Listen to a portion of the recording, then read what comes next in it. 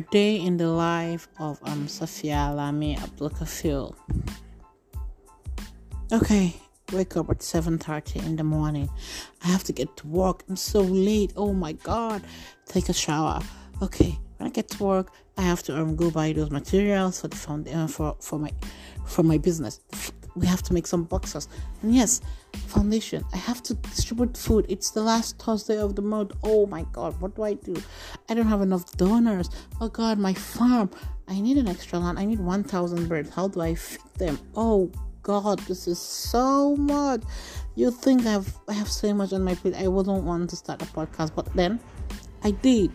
I'm starting a podcast because I want to share all of these high tools I go through every day with you.